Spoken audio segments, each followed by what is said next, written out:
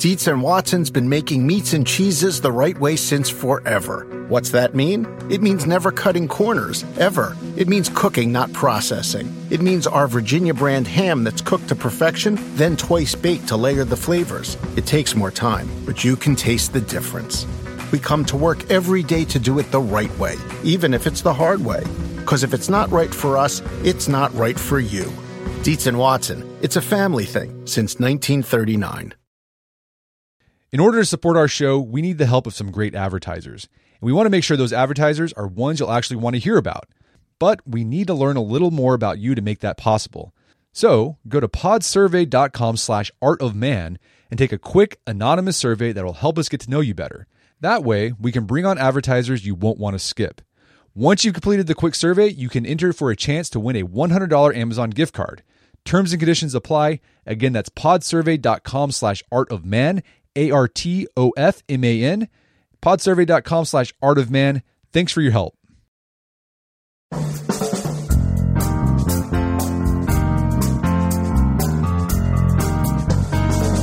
Brett McKay here, and welcome to another edition of the Art of Manliness podcast. For millennia, stone lifting was an important part of cultures around the world, and its significance went far beyond feats of strength.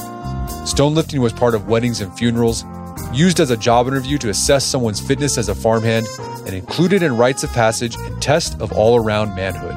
Much of the world's ancient stone lifting culture has been forgotten, and rocks that used to be hoisted regularly in town squares and cemeteries have been sitting untouched for hundreds of years.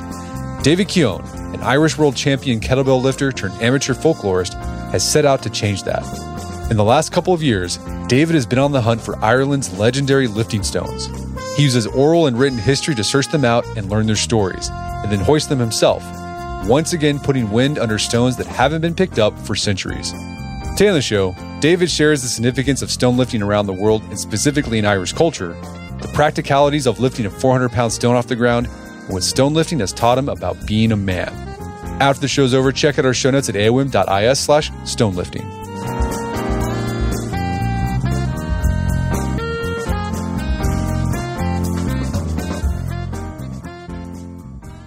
David Keown, welcome to the show. Thank you so much for having me, Brett. Really appreciate it, man. So you are a world champion kettlebell lifter who has also become an expert archaeologist and folklorist, specializing in discovering lost Irish lifting stones. And we're going to talk about your work with lifting stones here on the show. But before we do, let's talk about your fitness and health journey. You got into the strength training game late in your life. What was your life like before you discovered kettlebells, and what got you started with swinging? Yeah, good question. Good question. So, Brett, when I started off, like I said, I only got into any fitness or strength or training of any kind at the age of 31, you know. Before that, I was mainly into music and art. I met my wife in art college. So playing in bands, you know, party scene, and like going out in the night times and, you know, having great crack that way, you know, all the way through my late teens and 20s was party life and drinking and all the rest that goes with it. But then, you know, when you hit your 30s, your body kind of says, hold on a second, kid, you got to start looking after yourself now, you know. So I got to 31 and I was just in a really bad place, kind of mentally and physically, just not in a good place, not happy with how my body was responding, you know. At that stage, I had young kids. I couldn't run around after them. So I went to a doctor, and the doctor was pretty much saying, look, we're going to have to put you on X, Y, and Z medication from now on, you know, heart medication, blood pressure, asthmatic inhalers, all that kind of stuff. So I went out with a doctor's note to get all this medication. And I decided, how about if I get fit first, just to myself, you know, let's see if I can get fit, and if that will help. If it doesn't help, I'll take the medication anyway. I have nothing else to lose. So I started running. And I remember the first time I went running, I couldn't run 100 yards. I remember trying to run up to the top of my estate and having to go home really badly defeated. You know, lungs falling out, thought I was going to die, you know, just in a really, really bad place. But I went out the next morning. I was going out in the morning so no one would see the kind of heavy guy running, you know, was up around 100 kgs, maybe over it, which for my height, I'm only 5'9", so it's not a healthy place to be. But I started going out every morning running, and I was running, and after about 4 to 6 weeks, I was hitting 5K. My breathing, my respiratory problems, which I was diagnosed as asthmatic, that was gone. My blood pressure was coming down. I was eating healthier. I was just feeling better, you know. I never really understood what feeling healthy felt like because I never done any training in my life or sports the whole way through. I was on a totally different path. But then I started feeling what feeling healthy felt like. I was like, this feels great. So I just kept the running going. And with about 6 months later, I ran my first marathon, which kind of was the light bulb moment for me. It was like an epiphany moment. It was like, you've done something difficult that not a lot of people in the world do.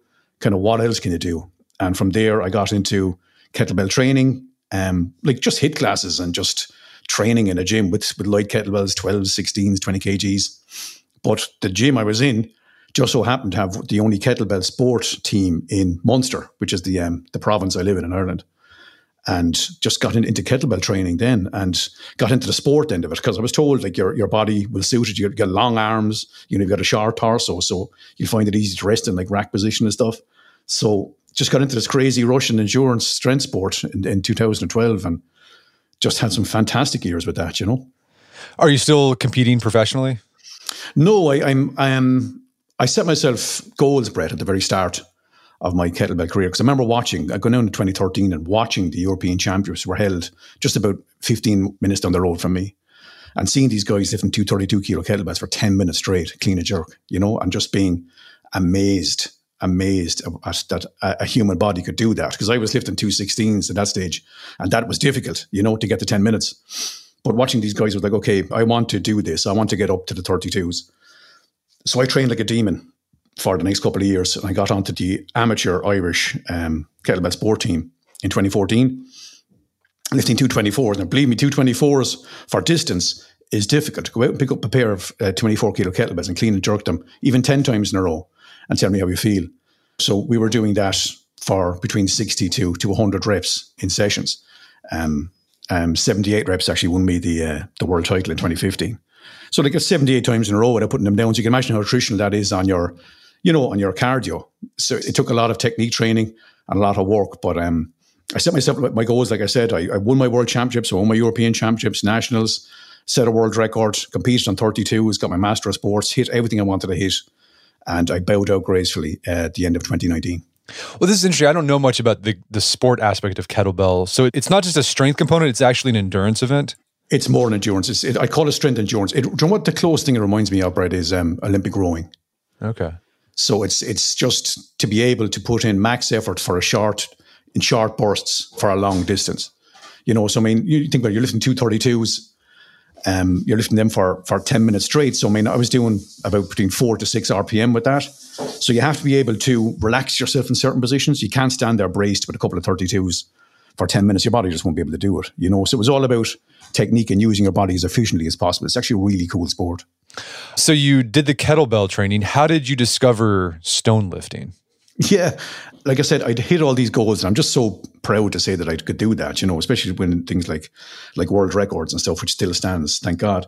But I just done this really cool thing in my life. I finished that in 2019. And it's kind of, what am I going to do now? What's next? And then COVID struck. So like they took COVID very, very seriously. Like the very stringent lockdowns over here. We were in a 5K lockdown. We couldn't leave. There was Gardaí on the streets. It was just crazy a couple of years. So I had no access to a gym. And I only had like maybe just 2 kettlebells in the shed because I done all my training in the gym like everybody does. You go to the gym. I was in the gym 3 or 4 days a week and all the training equipment was there. I didn't need to buy anything. But all of a sudden that was taken away from me. So all I had at the back, like I said, I met my wife in art college. I had this large stone carving that my wife done in art college. Beautiful stone carving on a plinth. And I weighed that on the kitchen scales over COVID because we were in this like really tight lockdown. It weighed 61 kilos. I was like, that's an interesting weight, So I started picking that up and I started really enjoying the feel or the primal aspect of stone lifting. It kind of flicked a switch inside me. You know what I mean? So I was doing that just as a bored human being over COVID, just needing to lift something. I was lifting that stone. And then I saw that Rogue Fitness. I don't know if you've seen them. And if you haven't, you really should. The Rogue Fitness documentaries on stone lifting. One in Scotland, one in Iceland, and one in the Basque region in Spain. And they were just speaking so passionately about what stone lifting meant, the history, the heritage, the culture, what it meant to their nation to be lifting stone. And I was enamored. I just fell in love with it. I loved the history aspect of the stone lifting. And that kind of led me down the rabbit hole then of looking for Irish ones, Well, let's talk about stone lifting in general as a cultural practice. I think people have likely seen stone lifting in strongman competitions. Exactly. I think even in CrossFit, there's the Atlas stone, they'll do that. This isn't just some sort of made up sport for the modern age. No. As you said, there's a rich and ancient tradition of heavy stone lifting found around the world. So you mentioned Scotland, they have it in Iceland, they have it in Spain. Before we get into Irish stone lifting specifically, can you talk about stone lifting in general? Like, besides Scotland and Iceland and Spain, where else do we see heavy stone lifting? And what was the purpose of stone lifting? First of all, I suppose there were so many different purposes to it. And it's in so many cultures around the world. I mean, it's the most ancient form of training. I mean, back in ancient Rome, you have it in ancient Greece. I mean, there's a stone sitting in a Greek museum, and it has carved on the side of it, Biban, son of Fola, lifted this stone over his head. And that stone is, I think it was 130 kilos. And that carving was done over 2,000 years ago. So, I mean, stone lifting goes all the way back. I mean, before gyms, which is a relatively new thing, all you had was what was in the natural landscape. So heavy stones, heavy tree trunks. It was just that form of training. So it goes all the way back, as far back as you can imagine. It's also it's huge in Japan. There's a massive amount of stone lifting in Japan. In the Pacific Islands, there's a massive culture of it there. In Africa, and pretty much all over Europe. So it goes all the way back, like I said. So the purposes of them, I mean, so like say there's 3 stones in Iceland, and they're called the Drittvik stones. And they were fishermen's testing stones, and they denoted how much of the catch you would get on a fishing boat. So you had the Amlodi, which was 24 kilos. That's called the weakling stone. Then you had the half Dreytinger, which was 54 kilos. That's the lightest stone you were allowed to get on the boat with. So you'd have to lift that, and you only got a quarter of a share of the catch. Then you could lift the half Sturker, which is 100 kilos. If you could lift a 100 kilo stone, you were half Sturker, you were half strong, which meant you got half a share. And if you could lift a 154 kilo full Sturker stone, you got a full share. And you could sit in the middle of the boat, and you were one of the top rowers. So it was a way of earning your keep. It was a way of earning your money. Your strength was your worth, how good a husband or provider you were. Also, there's very similar in Sweden with farmhand testing stones. You had the half strong or the full strong stones. If you were a farmhand, you're going to have to be clearing a lot of land. So their job interview was to lift a stone, you know. Then there was all these feet of strength stones, you know, just say someone who wanted to immortalize themselves for all time. And there's a load of them around Iceland, and also quite a few of them around Ireland, where somebody, to show their great strength, lifted a stone and said, like, a man would consider himself a good man if he could repeat that feat, you know. And people would come from all over. They were lifted at funeral games as respect for the dead. They were lifted at weddings as respect for the living. I mean, their uses go, I mean, there's so many. I could talk about that all day. But they're more than just picking up something heavy. They had cultural value. They all had cultural worth, you know? Yeah. Well, speaking of like lifting stones at a wedding, isn't there like a scene in Braveheart where they're throwing big heavy rocks at a wedding? Exactly. And also you talk about, and what other archaeologists have found, is oftentimes these are a rite of passage for men. Like, this is how you determined if you were a man. Exactly. Very much so in Scotland, that they had these rite of passage stones. So to become, from boyhood to manhood, you had to be able to lift the clan testing stone. And I went over to Scotland about 3 years ago, and I'd done that. We lifted 16 clan testing stones in one day, went around to all the different glens, and every glen had its own testing stone, Brett, you know? And every stone was slightly different, like weighed slightly different. But to become a man in the clans, you had to be able to lift this stone either to plinth or to chest, depending on the glen you're in, you know? So because they were like boyhood testing stones, they were all slightly lighter. You're talking anywhere between like 97 kilos up to probably about 120. But I mean, that's still pretty heavy for a stone. I mean, you might laugh at it, anybody who does deadlifting out there, but you go up and pick out a 100 kilo stone, a 120 kilo stone, and pick up a 120 kilo barbell are two totally different things. But so they said the boyhood testing stones, and then you had the warrior stones. So to become a warrior, then these were heavier stones. So like to become like a bodyguard for the Fief Lord, or to become a warrior in the ranks of maybe the Fina, you had to lift a certain stone. So I mean, the one that really struck me was there's a Fina testing stone. I don't know if you've ever heard of the Fina, but the Fina were a very famous Irish and Celtic warrior band who were mainly in Ireland, but also in Scotland. And part of their initiation to become, and like these guys were the best of the best. They were like the SAS of 2,000 years ago, you know?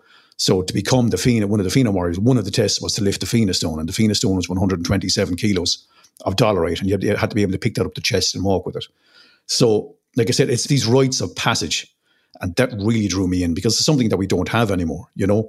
And I feel it's something that we're kind of sorely missing, you know. I mean, because it really brings a culture together.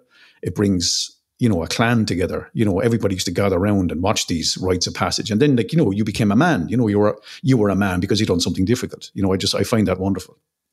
Yeah, the clan stones. I know there's a Mackay clan stone in Scotland somewhere.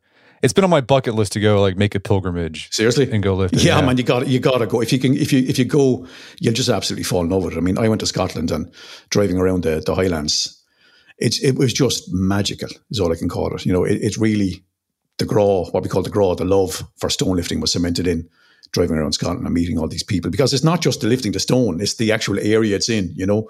It's the meeting of the people, it's the hearing the stories and the history. That's what'll draw you in.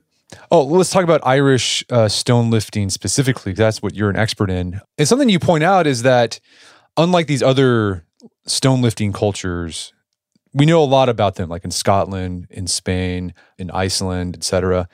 The Irish stone lifting culture kind of got lost to history. When and why did that happen? Why did it disappear? Right. Okay, there's a lot involved in that. I suppose a lot of it would have to do with our relationship with England, you know, with imperialism and colonialism. We were a colonized nation up until just under 100 years ago. So a lot of our ancient rites of passage and our strength was kind of taken away from us, along with our culture and our language, you know. I'm not going to get too nationalist about this, but a lot of that was taken from us, which then culminated in the Great Famine, or genocide, whatever you want to look at it, in the 1840s, where the Irish people were literally just living on potatoes because that's all they could afford. And then there was a massive potato blight in the 40s, which killed half the nation. Half the nation died or emigrated between 1845 to 1848. So you can imagine a lot of stones, a lot of stories, and a lot of people from these areas where the stones were lifted either died or moved to America, or, you know, moved to Britain, or moved to Europe. So it was this huge cultural rift that happened, you know. So, and you can imagine, I mean, if people are dying from starvation, the last thing you want to do is lift something heavy off the ground. You can barely lift yourself up off the ground. So that would probably be the main reason for this stop, because all these historians and all these people I'm meeting in these areas and all these old books that I'm finding, the cutoff point was pretty much 1845. So a lot of the culture was just lost. It was just dead. Probably, like, you know, through no fault of our own. And all these stories were lost. You know, some of them, thankfully, some of them were written down. But like us, the Irish people, our culture is an oral culture. You know, we're a storytelling people. You know, I think we're kind of renowned for it worldwide. And the stories stayed, you know, father to son and mother to daughter. The stories of the stones remained, and they were carried on down through the years. And I'm still finding, Brett, when I go to these places, there's always someone who will know about it. You know, there's always somebody who still knows the story that was passed down from his father and his great-grandfather and all the way back. It's only a couple of people. You know, we're probably within maybe 2 generations of this being lost altogether. But that's why I'm just so happy to be able to bring, like, to be part of the resurgence and the kind of the re-emergence of Irish strength culture, but also Irish strength. You know, I mean, we were beaten down for so long from, like I said, colonialism and from other things as well, you know, but to be part of this, there's this whole cultural wave coming back. Even in the last, you can feel it in the last 5 years. People are so proud now to be Irish, and their culture's coming back, the language is coming back, and our strength is now coming back. And it's such an honor to be a part of that. What role did stone lifting play in Irish culture? Yeah, I mean, like, so all these stories are so cool because every Sunday there was what they call the Trials of Strength. So, because, I mean, people had nothing, you know, it was a culture of boredom as well. So, I mean, people used to meet up on Sundays at the local crossroads or in places of cultural merit, you know. So, like, say, at wharfs or like harbours. So, all the men would meet up before or after Mass, and they would lift these stones on the Sundays, you know. And you got great social status for being able to lift some of these stones. I mean, who could lift them the highest? You know, the men spoke them with honour, and, you know, the women might find you more attractive. And, you know, that was the Trials of Strength on the Sundays. And also they were very important at funeral games, like you were saying with the Scottish ones. There was a lot of these graveyards, like probably about 70% of the stones I'm finding are in graveyards. And these were the testing stones of the funeral games. And like funerals pre-1840s used to last maybe 2 or 3 days. So they would have a whole day of funeral games, like almost like a celebration of life, you know. So they had like collar and elbow wrestling, they'd have running, they'd have leaping, and they'd have stone lifting. So they were part of the culture. You know, they were deeply ingrained in who we are as a people. And it's great to see them coming back now.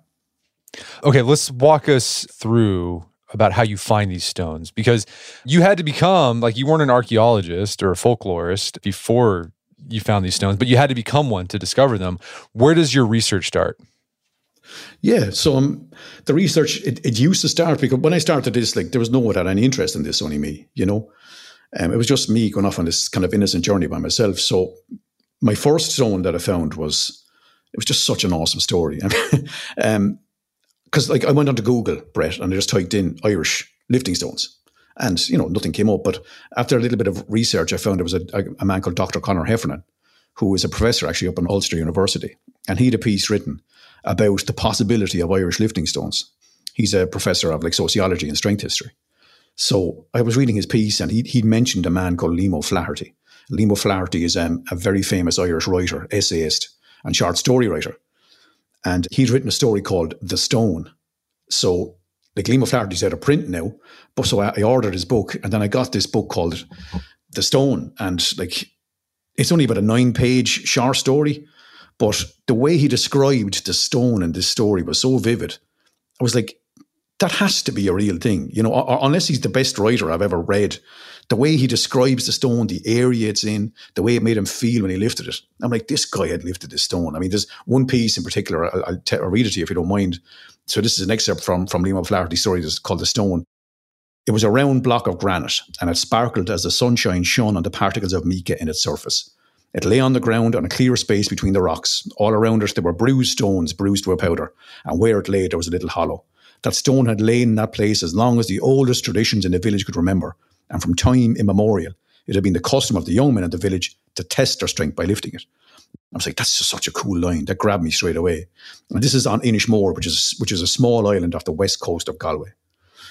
So I was like enamored with this story. So I just started researching the Aran Islands, and I found that there was a woman online who was speaking on a Reddit thread about 10 years ago called Fiona, and she was speaking to the great Peter Martin, who was the stone finder over in Scotland. And she was like, yeah, the story that Liam O'Flaherty wrote about is true. She said, it's a real thing. The stone is a real stone. It's down on this pathway in Gortnacoppel. And it's I think it's still there. She always written out and read it. I was like, are you serious? So straight away, I jumped into a camper van. My friends, we drove like the 4.5 hours over to Galway, got on the ferry, and cycled down to this place. It's a 25-minute cycle. And we got to this rough boulder strewn pathway in Gortnacoppel. And I was just looking around, and like, the Aran Islands is just stone. It's like walking on the surface of the moon. It's just rocks. It's this glacial karst landscape. There's just rocks everywhere, you know. So like, how am I going to know which rock is the rock? You know, there's tens of thousands of them here. But I was walking down, and I had this book in front of me, and I was reading it, and it said it lay in the ground in a clear space between the rocks. And I was walking down this pathway, and I could see this pink stone in a field of grey, just this pink stone just standing out like a beacon. And I walked down, and there it was with these bruised stones all around it. And I was like, that has to be it. Do you know when something calls you? Like, that has to be it, you know? So it just so happened that there was a guy giving a walking tour with a couple of Americans. And I went up and I accosted him and said, look, excuse me. I said, I have to ask you, sorry for interrupting. Do you know anything about the lifting stone? Oh, yeah, that's it down there, he said. And I was like, the pink one? He said, yeah, the pink one there in the patch of grass. He said, yeah, we call it the Mullane Port Phelan Dune. He had a name for it as well, you know? So that was it. Like, that was our first lifting stone found in Ireland. And it came from a story, a book written back in 1927. And I'd say no one had probably lifted it since 1927, because no one in living memory had lifted on the island, because I asked a lot of the old islanders. So that was the very first one, which just kind of almost fell into my lap. The next 2 or 3 was the same. And then I went on to it, the Irish government, one of the best things they ever done back in 1927, they put folklore on the school curriculum. So they said to the school kids, like say 12-year-old kids, go back to your mum and dad and granddads and ask them about your local traditions or folklore in your local area. So for 3 years, folklore was on the school curriculum, and all the children in all the schools in all of Ireland collected tens of thousands of stories about, you know, anything that happened, whether it be battles or old mythologies, but also there was folk heroes and local heroes and strong men and strong women, Dina Cálula, they called them. And that's all collated and it's up in a library up in Dublin. So I just started reading that. They actually have it all digitized now online as well. It's called Dukas.ie. And I started scanning through Dukas and looking for stories of stones. And I found about 8 or 10 from those old stories. But I mean, it's amazing because, like you said, you feel like Indiana Jones because you're reading through these old stories that are 100 years old. And then you're driving to these places, and some of them are so old they're not even on Google Maps. And then you're just asking locals, and they're, some people might know, but then they point you to a guy who does know. And he's like, yeah, it's just over there or across that field. And then you walk into this field and there might be this old ruined church. And beside the church will be this totally out of place stone, which is the lifting stone of the area. It's just been incredible. It's been an absolute adventure story over the past couple of years, We're going to take a quick break for a word from our sponsors. Wedding season is coming up, and if you are preparing for the big day, I know wedding planning can be really intimidating, but finding the perfect suit shouldn't be. Indochino makes it easy to get a fully customizable suit right from your home. Don't just wear any suit on your big day, wear a custom made-to-measure suit. Suits start at just $499, which is about the same price you'd pay for an off-the-rack suit at a department store. And they've also got custom made-to-measure shirts starting at just $89. So I've talked about my Indochino suit on the podcast before. They've been a long-time podcast sponsor. It's navy blue. The measuring process was super easy. They got these video guides you follow. You'll need another set of hands to help you out with that.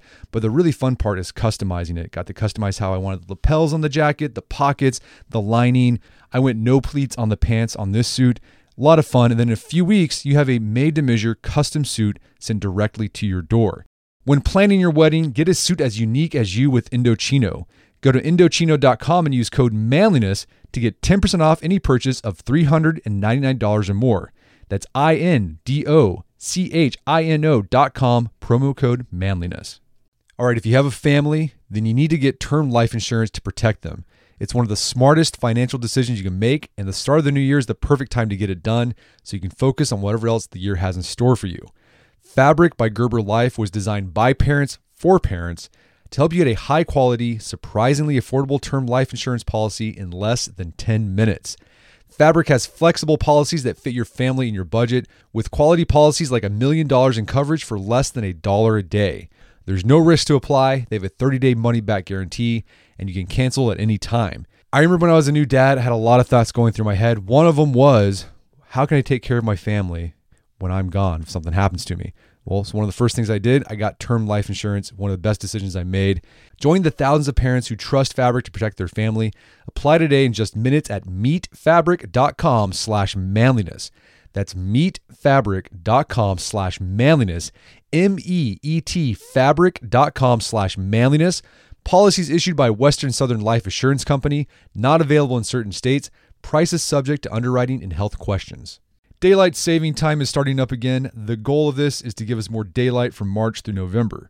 By setting our clocks forward, it may feel like there are more hours in the day, but if you're hiring, it doesn't necessarily help you find qualified candidates for your roles any sooner. There is only one way to do that: ZipRecruiter. And right now you can try it for free at ZipRecruiter.com/manliness. ZipRecruiter works around the clock to help you find qualified candidates. Once you post your job on ZipRecruiter, they send it to 100 plus job sites so you can reach more of the right people.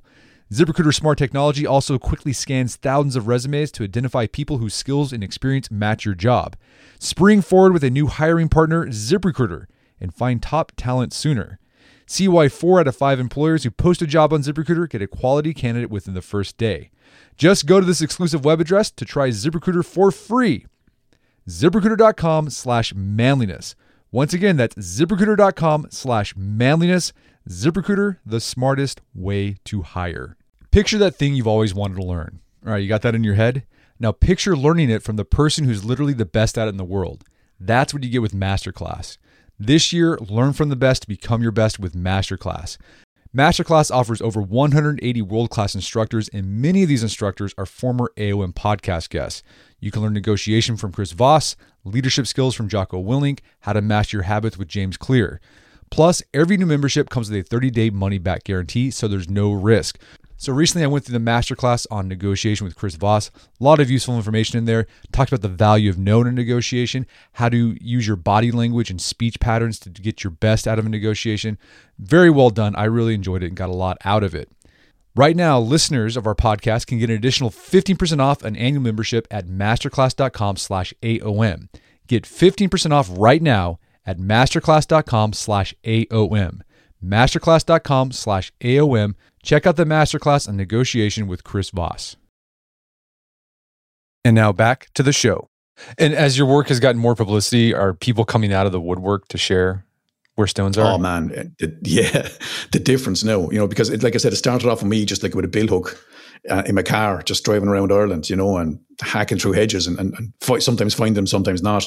But now, because I just can't, I can't believe the publicity it's been getting, It's been kind of jarring a little bit, but like in a good way, because it's just something I wasn't expecting. I was going to be doing this anyway, but people have lashed onto it. Like I said, it's this whole culture of resurgence that's happening over Ireland. There's this wave of national pride that's there now, and people have just fallen in love with this journey. So there's people coming, like I said, coming out of the woodwork. I'm just back from like Saturday, 3 days ago. I'm back with another find down in County Cork, that a man said, I was just talking to a local woman asking for directions, and she said, yeah, it's just down there past the lifting stone on the right-hand side. He's like, what? What do you mean? Yeah, she had the lifting stone down there in the crossroads. And so I said, people in the area know, but nobody else knows, So he phoned me straight away, David, you won't believe it. I'm just after this stones are just have to fall into my lap. And we went down and we got a lift in that stone on Saturday. And it's nearly on the weekly now that there's people saying there's one here, there's stories here. My granddad said, my great granddad was talking to me. It's awesome. People are falling in love with it now, to be honest with you. And you mentioned a lot of these stones are in cemeteries because they were used in funeral graves, correct? Yeah, true. Yeah. And I think you mentioned, in an interview, the cemeteries also served as you're able to do it in secret because at the time, within what you're talking about with the imperialism, there was an attempt to kind of squash these local traditions. And so the Irish would be like, well, we'll go to the cemetery at night and do this so they don't see us.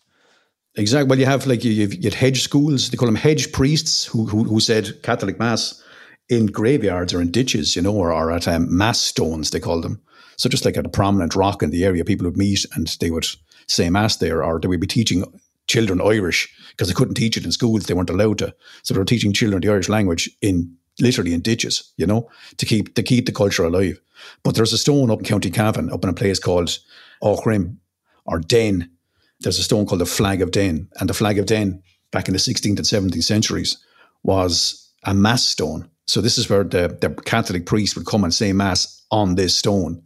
And there's a big cross carved into the top of it. It's about 3.5 foot long, 3 foot wide, and there's a carved cross on the top of it. And that was used as a Mass rock to say Catholic Mass in a graveyard with people on the lookout for British soldiers, So the history behind these things is incredible. That's 16th, 17th century when we were under penal law.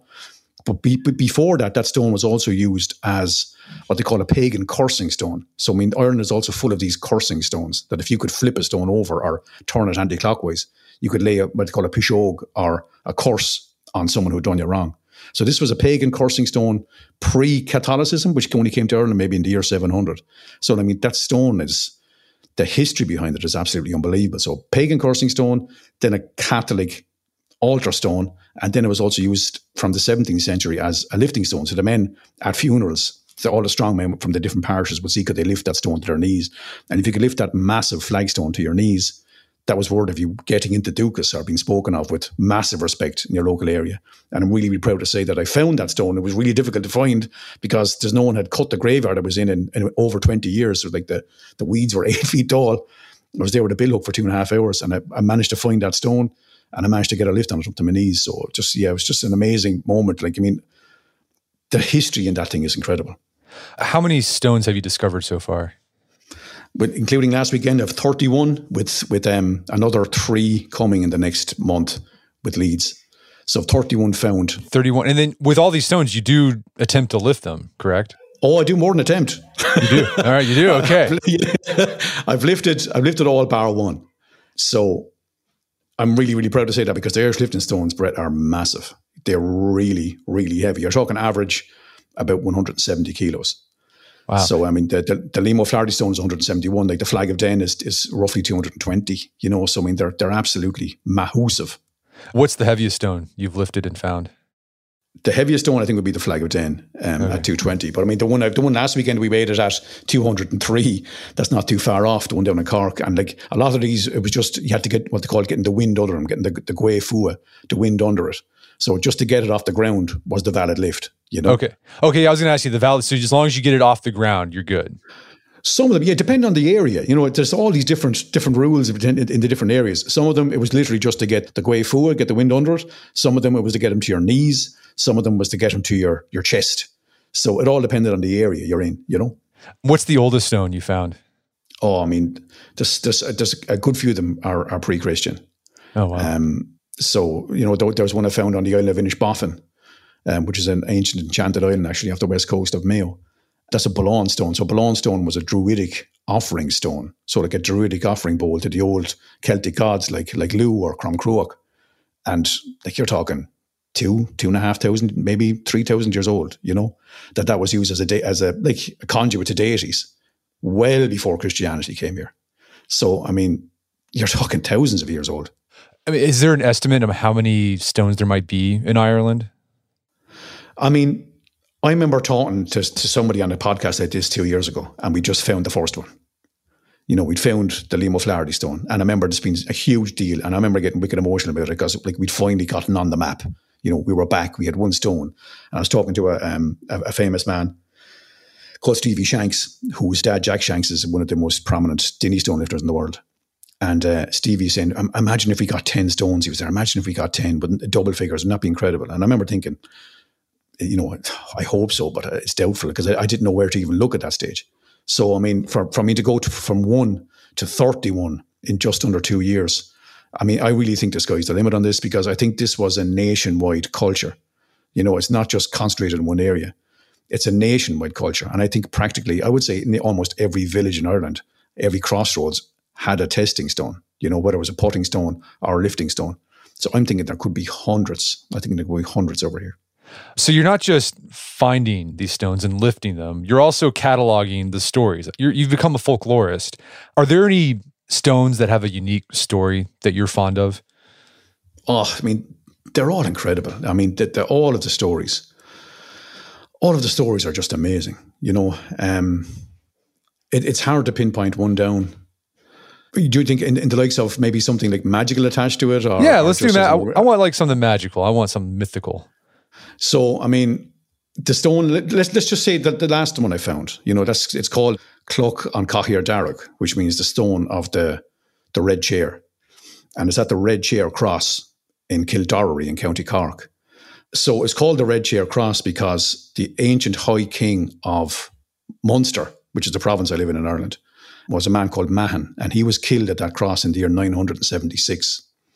And then his younger brother, Brian Boru, who was probably one of the most famous figures in Irish history, he became then the next king of Munster, and then he became the High King of Ireland, and he drove out the Vikings, the Danes, in the Battle of Clontarf. So, I mean, you're talking the history behind that thing is absolutely incredible. But I mean, the best mythological one I can think of is the Cloch on Darragh up in County Mayo, which is just unbelievable. It's like there's giant throwing stones all over Ireland, right? So I mean, every glacial erratic in Ireland, the mythology behind them was there was a giant who threw the stone from a mountaintop, right?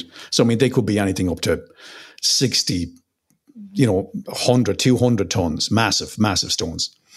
But there was this giant throwing stone in Auchagower up in County Mayo. And it said all the stones have that the giant put the mark of his hands in the top of the stone where he squeezed it like soft clay. And this giant used to throw the stone around like a pebble. And then the Irish men in the area used to see were they as strong as the giant. So they would also try and lift the stone. So I thought that was just the coolest story I'd ever heard. It was like, you're telling me that there's a stone that's related to an Irish giant. The marks of his hands, his fingerprints are on the top of the stone where he picked the stone up and squeezed it. And it's still there. So I went up to that place, and like it's a 5.5 hour drive from where I am in the bottom of Ireland. And I drove into this village, and on the village green, right in the middle of the green, was this massive stone with these huge fingerprint marks in the top of the stone, thumbprint, fingerprint marks. And that's the giant's throwing stone of Auchagower. And I got a lift on that. I broke the ground with it, weighed it at 182 kilos. But I mean, there's mythology, there's lore. I mean, it's like mythology and reality.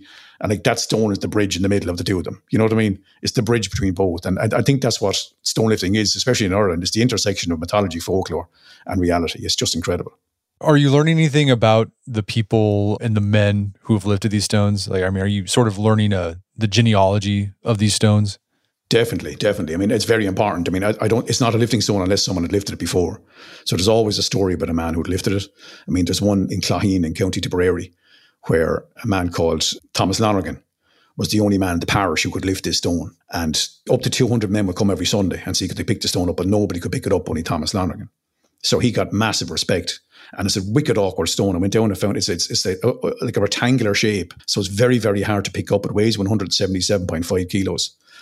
And there's no one said how high he lifted it. I mean, I got it up myself up to about mid-calf, which is a pretty decent lift on an awkward stone. But I had Sean Urquhart, who's probably one of the best natural stone lifters in the world. He came over to me there over the summer, and we'd done a stone lifting tour, the very first Irish stone lifting tour. And he picked that stone up to his chest, and it was just one of the most amazing things I'd ever seen. It was just incredible. You know, when you're blown away by something, all you can do is laugh. You know, you're like, I can't believe I've seen that, you know. But all of these stones, there's always somebody who had lifted it before. And what you're doing is you're putting your hands with, they put their hands, anything up to 1,000, 2,000 years ago. So I just think that's just so cool. You're reaching back to the past and you're grabbing onto these people through the stone, you know. Yeah, that is really cool. Is there a place where you're cataloging this so other people can see and learn about this or contribute? Are you doing this online? Yeah. I'm doing it online. I mean, I'm also writing a book. I'm nearly finished writing the book, actually. The book is literally almost like a diary of my Grail diary, I suppose you call it, of the finds, the meeting the people, the stories, and the lifting of the stone, how it felt, all that kind of stuff. But if you want to find me online, I'm down as Indiana Stones online. Indiana Stones on Instagram. So if you hit me up on that, you'll just see me lifting a massive pink boulder. You can't miss me. And all of the stories are on that as well. On there. Well, let's talk about stone lifting. Let's say someone's listening to this and they're like, I want to lift one of these stones. Or I want to go to Scotland and lift the Clan Mackay stone. But here's the thing. If you deadlift 405 pounds, 500 pounds, 600 pounds, you might think, well, I'm really strong. Lifting a 400-pound stone, that is really difficult. Like, what makes lifting a stone so hard? I mean, like, first of all, your surroundings dictate the lift. You're outside, you know, you're not in a nice, comfortable, warm gym. You're in Scotland, you're in Ireland, mainly in the west of Ireland. It's a lot of the time it's lashing rain, the ground is wet, it's muddy, your footing isn't great, you know. Then you got the texture of the stone. You know, it could be a very, very round stone, especially some of the ones in Scotland. They're very, very rounded. They've been run through rivers for thousands of years. So they're smooth like marble. You know, so your grip becomes an issue. You're also going down lower. You're going down like to grass level. You're going down to the ground. You're not picking up a nice knurled bar with chalk. You're picking up something that's on the ground. And the center of gravity is difficult. You know, it's awkward. It's oddly shaped. A lot of the ones in Ireland are very oddly shaped. So you have to find the center of gravity. And then you're pulling from a lower position. So like you're not pulling from a nice upright deadlift position. You're pulling from a much lower position. So like your glutes and your hamstrings and your hips have to be very, very strong. You know, it's a totally different thing. I mean, the way I describe it to people is if you watch the Arnolds, you know, I watch the Arnold strongman events. You've guys over there who deadlift maybe 450 kilos, well over 400 kilos. But they're lifting the Bill Auden tombstone, they call it, which is 186. And a lot of those guys can't even pick that stone up. You know, so you're talking like they're going well over double that in a deadlift and they can pick it up relatively easily. But some of them can't pick up a 186 kilo stone even inside with tacky towels. So it just goes to show you how difficult it is to pick up an oddly shaped object as opposed to something that's made to be lifted, like a barbell.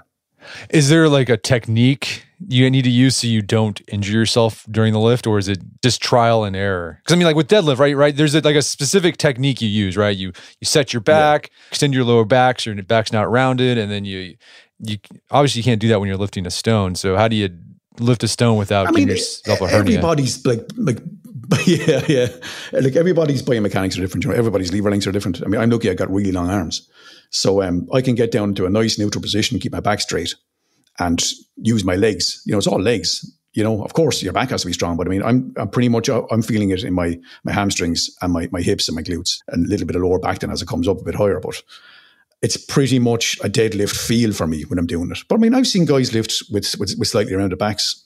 You know, and I know a lot of stone lifters online now, and I've seen them, and my God, are they some strong people, you know? But again, like you have to be careful. Like anything, you have to start light and get your technique right first. So do what feels right for you. If it feels comfortable, start light, you know, start around the 40, 50, 60, 70 kilo mark and just start building reps. And as you get stronger, just keep going with that same technique. And as long as it feels comfortable, keep going with it. Do you develop programming for stones? Like, let's say you discover a stone and it's really heavy. Do you think about what can I do so I prep myself so I can lift that stone? Or do you just go in there like, I'm just going to make the attempt? No training required. I'm coming from kettlebell sport, which is strength endurance. So, I mean, I never lifted heavy, before. I never lifted heavy. So, I mean, I'm coming to some of the heaviest lifting stones in the world, the Irish stones. Like, they're some of the heaviest in the world. This is like the boss level now, So it's like you're coming in at some of the heaviest lifting stones in the world, but without a massive strength background. So, I mean, I've had to work really hard over the past 2 years to be able to lift these stones up. But yeah, what I have done is I'm just using like, say, a linear deadlift program, but I'm applying that with stone lifting. So what I have is a load of different kettlebells in weights out the back garden, and I have a nice flat stone. So I'm just using that flat stone as almost like a base. It weighs 90 kilos a stone, and I'm stacking kettlebells on top of that and using that as almost like a deadlift strength day twice a week. So I've built that up now to where I'm doubling 180 kilos off the ground. So I'm lifting the 90 kilo stone with a 42 and a 48 kilo kettlebell. But I've built that up over 2 years. I mean, I remember going over to the Limo Flaherty stone, Brett, and I couldn't budge it. I couldn't get it an envelope's width off the ground, and it weighs 171 kilos. I put in 16 months of training, and I went back and I lifted it in front of a crowd about 3 months ago. And it was just an incredible validation for putting in hard work, because like you're not just going to be able to pick up these things straight away. You have to work at it. The stone is always going to be the same. It's always going to be the same weight. The stone weighs the same from one year to the next. But like, what do you have to do to get better at lifting it? You have to get stronger. So write your program and off you go, And what's been interesting about, because of your work and the work of other people reviving stone lifting in other countries and other cultures, it's starting to spread. So even if you live in the United States that doesn't have a stone lifting culture, you're actually starting to see stone lifting cultures develop in the United States. I think there's some places some of the states, cultures. Yeah, some of the states are developed. Yeah, Utah's got a lifting culture where there's like lifting stones throughout the state. Yeah, Ohio, Sean Orchard has his in Ohio as well. You've Utah, you have the guys up in Canada, the Edmonton Stones in Canada. So you've guys starting their own culture, which I just think is wonderful. You know what I mean? Because in 100 years' time, that will be a historical stone. Yeah. And even in 50 years' time, it will be. In 20 years' time, it will be. It's like, oh, that's the stone that such and such a guy used to lift. And people will come from all over to lift it then. You're starting a culture, which I just think is commendable. It's absolutely fantastic. And that's happening all over America. It's happening all over the world. People are starting their own cultures now. And like I said, in the future, it's like the old man planting an acorn. He'll never see the tree, but they're planting the seeds of these stone lifting cultures that they won't see, but they will have cultural value in the years to come. I just think it's fantastic. Yeah, I think that's interesting. That's universal across cultures. There's something about just picking up a heavy stone it's so visceral. I think that's why people are drawn to it. It's primal. Yeah. You know what I mean? It's primal. It's the bones of man versus the bones of the earth, and you can feel it in your DNA. And you know what? It looks awesome. And people respond to it because like everybody knows a stone is heavy. And everybody knows, oh my God, look at that. I'd never be able to pick that up, And some of these stones I'm looking at, I started off thinking, I'll never be able to pick that up. And now I am. So it's like, it's an awesome, awesome thing. And like I said, it's deeply rooted, I think, in who we are as humans. You've been doing this for 2 years. What has stone lifting taught you about being a man? Wow, that's a good question. It's taught me perseverance. It's taught me that if you want something, you have to work for it. Sometimes it's not going to happen straight away. I mean, some people could be very lucky and just be very strong naturally. But it taught me hard work and discipline. And I'm out there in the nighttime and it gets dark at 4 o'clock in the evening here now. And I'm out in the dark and the cold and the rain and I'm lifting, training all winter. And then I'm going off and I'm having my day in the sun then when I go lift these stones in the summertime. And it's taught me that perseverance and willingness to put in hard work and know that it'll take time, but you'll get there eventually. And the same thing with kettlebell sport. It taught me grit. It tempered the steel. You become like a more distilled, more potent version of yourself when you work towards something and then you get it. That feeling is just awesome. Well, you mentioned that people can keep up with you on Instagram at Indiana Stones, which I love that Instagram handle. Is there anywhere else people can go to learn more about your work? Check out the GQ article as well. Just type in GQ and my name, David Keown, and that'll come up. And I've done a couple of cool podcasts as well, like the one we're doing now. And I'm just so grateful. Thank you so much for having me on, Brett. So have a read and have a listen and see what you think. And anybody wants to give me some support, I have a Patreon page because it's expensive to be driving around Ireland, but going to all these different places and putting all the work in. So I'd appreciate a follow and a like as well if you could. Fantastic. Well, David Keown, thanks for your time. It's been a pleasure. Thank you so much, brother. Really appreciate it, man. Slán. My guest today was David Keown. You can find more information about his work at his Instagram page. It's Indiana Stones. Also, check out our show notes at aom.is/stonelifting, where you find links to resources where we delve deeper into this topic.